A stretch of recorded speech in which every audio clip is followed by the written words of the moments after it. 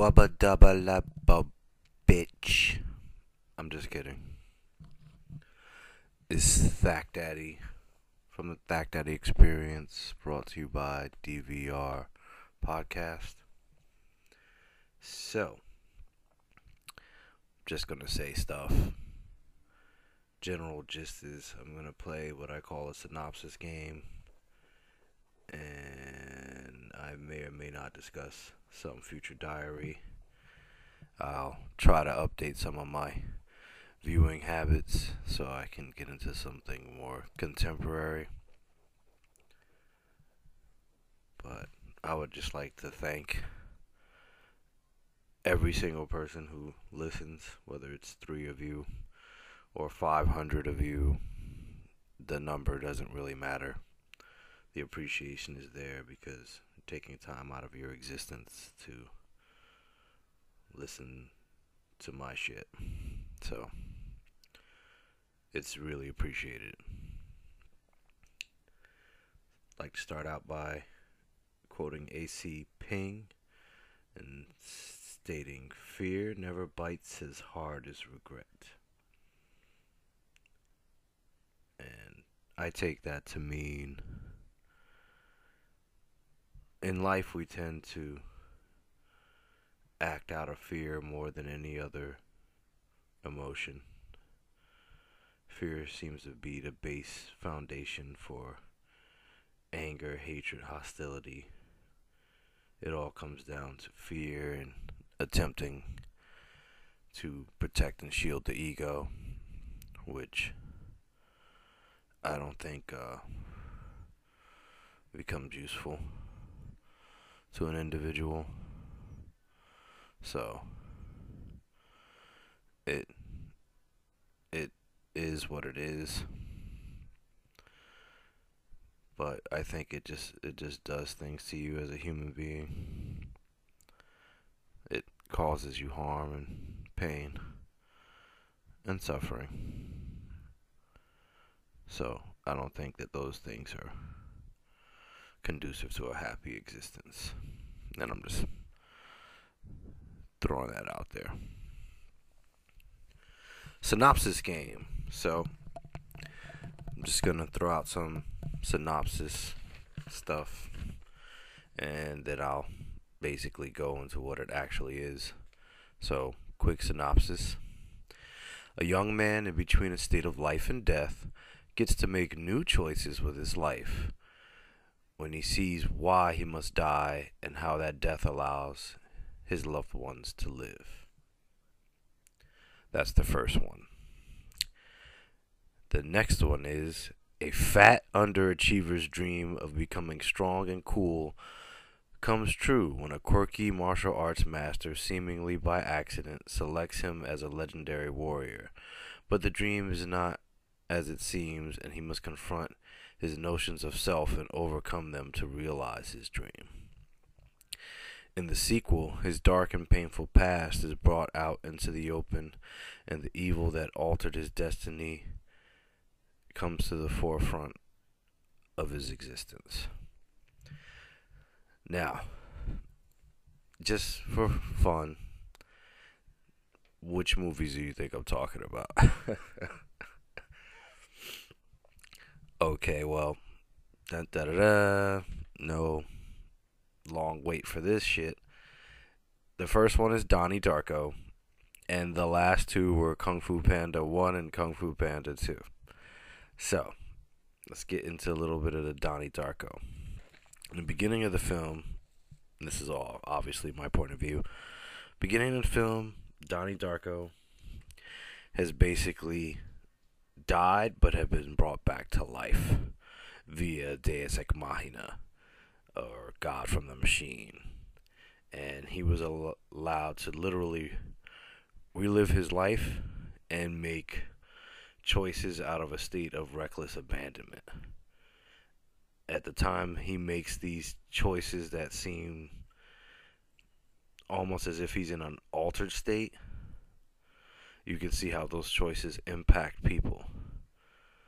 And his journey throughout the film is a journey where he gets to explore the greater dimensions of fear and identity and how reacting to the world dictates your experience of the world.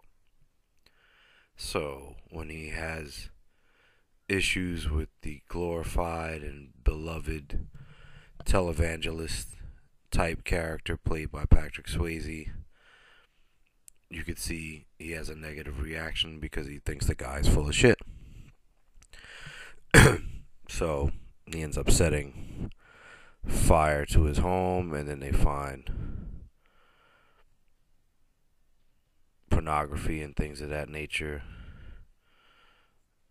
and that character, his reputation is sullied and soiled. So it's like a reveal, and it's the same with his connections to other people, such as the connection to Frank. Spoiler alert if you've never seen Donnie Darko. Frank, the bunny, so to speak, is in that particular experience of his existence, I think he's a form of Deus Ex Machina, acting as a spirit guide to Donnie to have him or influence his choices so that he can ultimately see the impact of his existence and understand why ultimately his existence may be negated. And when he goes through all of that self-exploration via wormhole technology of some sort, which I don't actually consider it wormhole technology, it seems and appears to me that it's connectedness. Like if you hear people who say they can see auras or they can see energy of other living beings, they talk about the energy in form of static and color, or when you look at it, it's almost like when you're at a barbecue, especially if you're cooking and you get that heat atmosphere over the grill, and it's like a sort of distorted reality when you see those wormhole connections coming out of the bodies of other people, and how all of everything in one way or another is connected. It's just these connections just floating through space-time. Believe that it's through his own connection that Donnie folds space-time and gets to relive his choices with the spirit guide Frank, who is really, in the regular world, his sister's boyfriend. And pretty much Donnie is troubled and he speaks his mind, but he has a lot of fear. And when he loses someone he loves, he gets to make a decision. He gets to choose whether his own life is as important as the lives of those he loves, and he chooses the lives of those he loves and makes the ultimate sacrifice, and he accepts death with a smile. That's at least a very brief comprehension of Donnie Darko. I love Donnie Darko. I think it's a epic film with great storytelling, and it's just unique in how it's approached, and I think it's enjoyable both from a visual standpoint and from a storytelling standpoint, because you can really look at it from a multitude of angles. I just feel like these particular angles make a lot more sense to me, because it's really about confronting fear and acknowledging connectivity and not being so engrossed in your ego that you would prefer to watch others suffer based on your decision making than be willing to sacrifice those others just to fulfill your ego. Now, the Kung Fu Panda one, Po is a fat panda, and he has a dream of being a great martial artist with the Furious Five. But he just works in his dad's noodle shop. Of course, it's not his dad. Spoiler alert. I mean, it's a fowl, part of the bird family. I'm not sure if he's a goose. I think he's a goose. I don't remember if he's a goose. He looks like a goose to me. But pretty much, he just wants to go see the Dragon Warrior. Master Oogway the turtle points to him. It turns out he's the Dragon Warrior, which of course no one wants to believe because he doesn't know martial arts, at least consciously. And the movie, on the surface, might seem silly, might seem stupid, but again, you have those issues of fear, whether it be Master Shifu's inability to reconcile his own emotional suffering because his greatest student, Tai Lung, who is like an adopted son, is so pissed off that he's not the Dragon Warrior that he destroys villages and has to be sent to prison. Of course, he escapes prison, kicks the shit out of the Furious Five, beats up Shifu, and then has to deal with Po. The funny part about dealing with Po is unorthodox.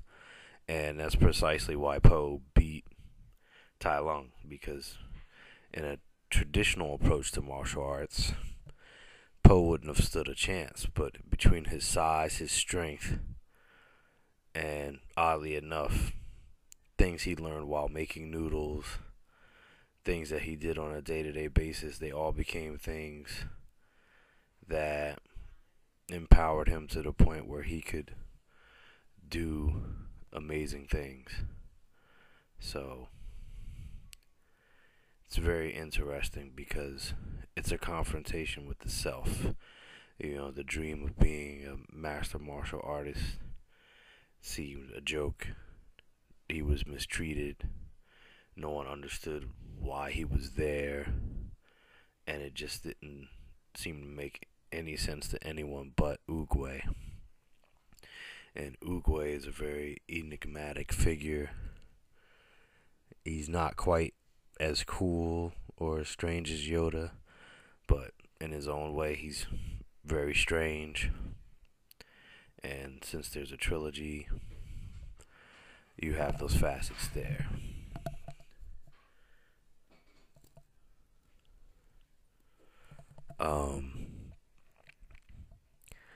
So pretty much, sorry about that. Acceptance of certain things comes into play. And of course, in the first movie,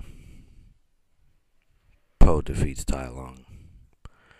However, you start to go into the sequel, and the sequel's probably the most disturbing out of the three films because, spoiler alert, you find out Po's origins, and it's not definitive per se, but pretty much his parents were killed by an individual who specifically a peacock, who was told that his destiny of ruling over China would be usurped by a black and white warrior, which it was understood to be a panda. So he went on a genocidal rampage, wiping out pandas in the hopes of avoiding his destiny of being defeated by a panda. And of course, in the classical traditional sense of it, in trying to control and alter the course of his destiny, he makes his destiny manifest because Po ends up with his father at that noodle shop and gets chosen as the Dragon Warrior. and becomes well equipped to end his reign. And again, it's strange because Poe becomes aware that this peacock was responsible for destroying his family, and yet he demonstrates forgiveness.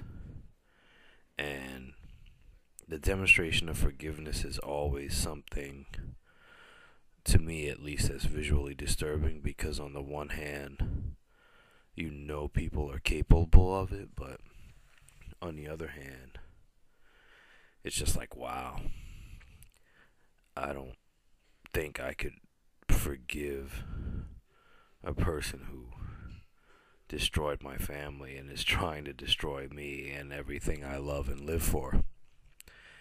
And to actually tell them to let go of their hatred, and you have to stop trying to be something you're not, to the point where I'm not trying to control my reality. I've accepted my reality, but this oppositional force hasn't. And I think, again, a lot of things and a lot of stories deal with and confront notions of fear. And there is a lot of fear, and usually fear can be presented, man versus nature, man versus fellow man. But if you look at the heart of all fear, it's really fear of the self.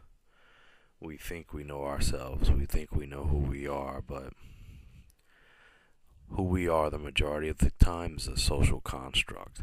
We present a face to ourselves and a face to the world, but underneath that social mask and the veneer of that social mask, there's a differing self.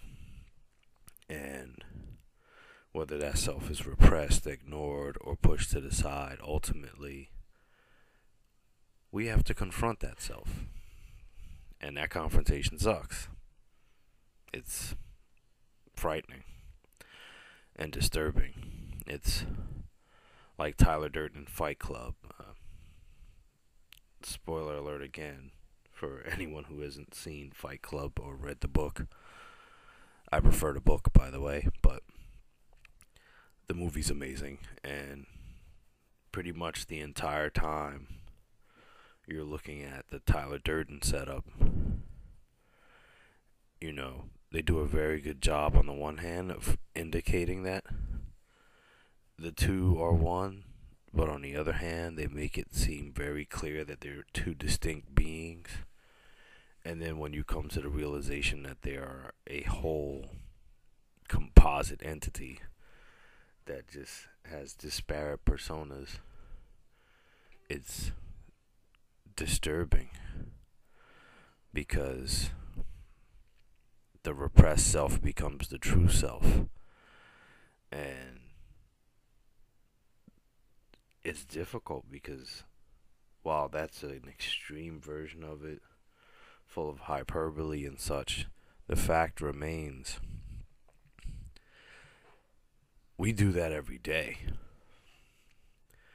Now, whether it's the less glamorous and psychotic version of Tyler Durden that's running around in the earth in your body, or it's the more feeble, overwhelmed version, or it's a hodgepodge of the two, it's fear that drives either one.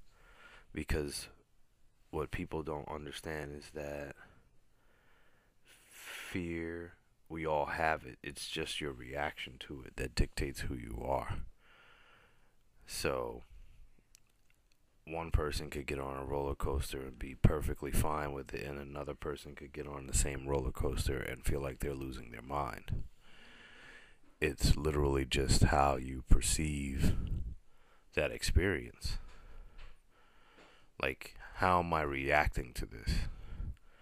And where your reaction comes from, it could be so many different sources and varieties of sources or places. is difficult to say, but you're going to have a reaction, and that reaction dictates who you are. And who you are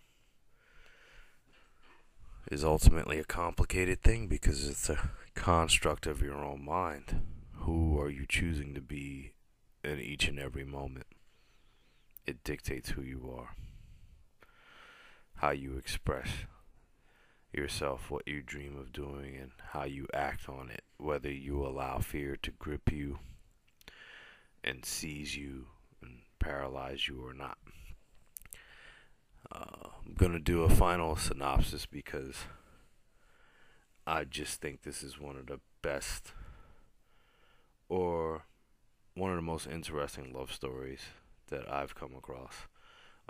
Although that love story aspect is an interpretation on my behalf, is The Future Diary. It's an anime based on a manga by Sakai Isuno, and pretty much it's about an isolated, lonely young man who has a friend that he talks to who he doesn't think is real, called Deus Ex Machina, and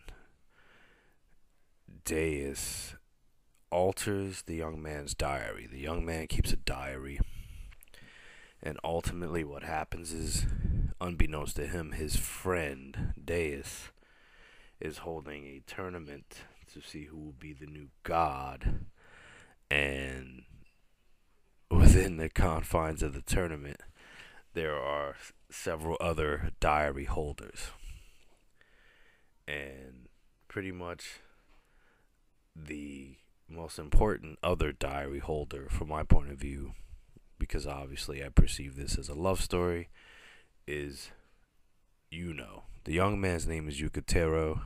He's usually referred to as Yuki. And the girl, the young woman character, is Yuno. And Yuno's very badass. She seems psychotic at times. There's certain circumstances behind her behavior that make you doubt her as much as Yuki does.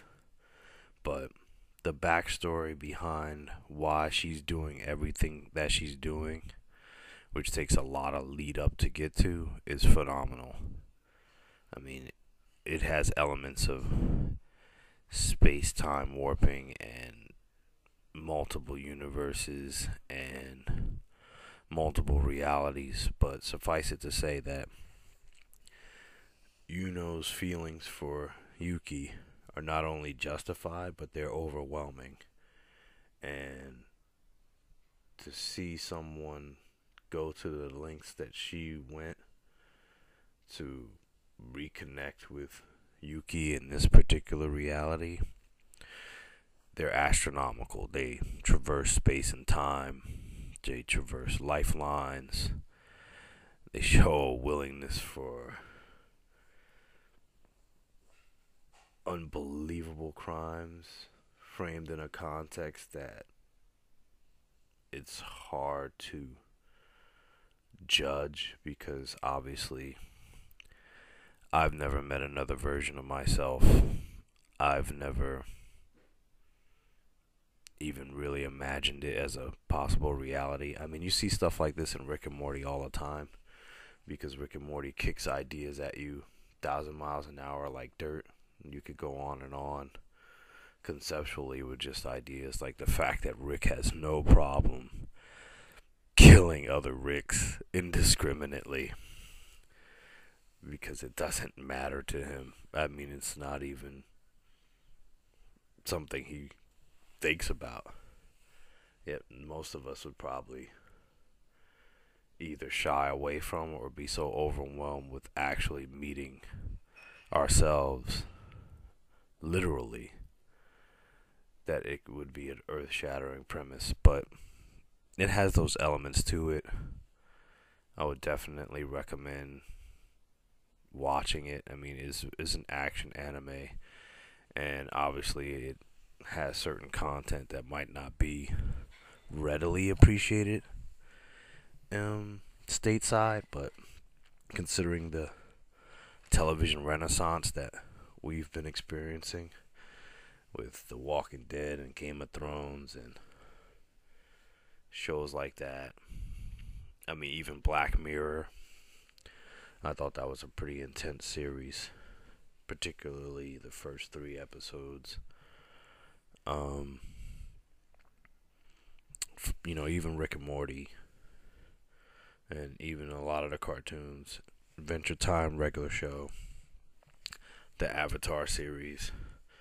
There's been a lot of content stateside that's been very strong, and there are a lot of adult themes, even though it's all presented as children's or teenager entertainment, whatever. But it's very interesting. So those are most of the concepts bubbling around my head right now. I'll probably tackle some more things coming up. I will be referencing art and literature, and I'm gonna go on a Stranger Things binge watch soon. So I'll be talking shit about that shit, and pretty much that's about it. I'm considering watching Thor Ragnarok, but I don't know if I could get metaphysical about that per se. I mean, even though he's supposed to confront death or an aspect of death in the form of Hela, I would have to see it to gauge what kind of reaction it would evoke from me. But that's about it. Appreciate your time. Thanks so much for paying any attention to this, and I hope you're all well and your lives are well and they continue to go well. And if they're not going well, do your best not to give up. Sometimes the shittiest days lead to really wonderful times. Hasta la pasta. Kirk out.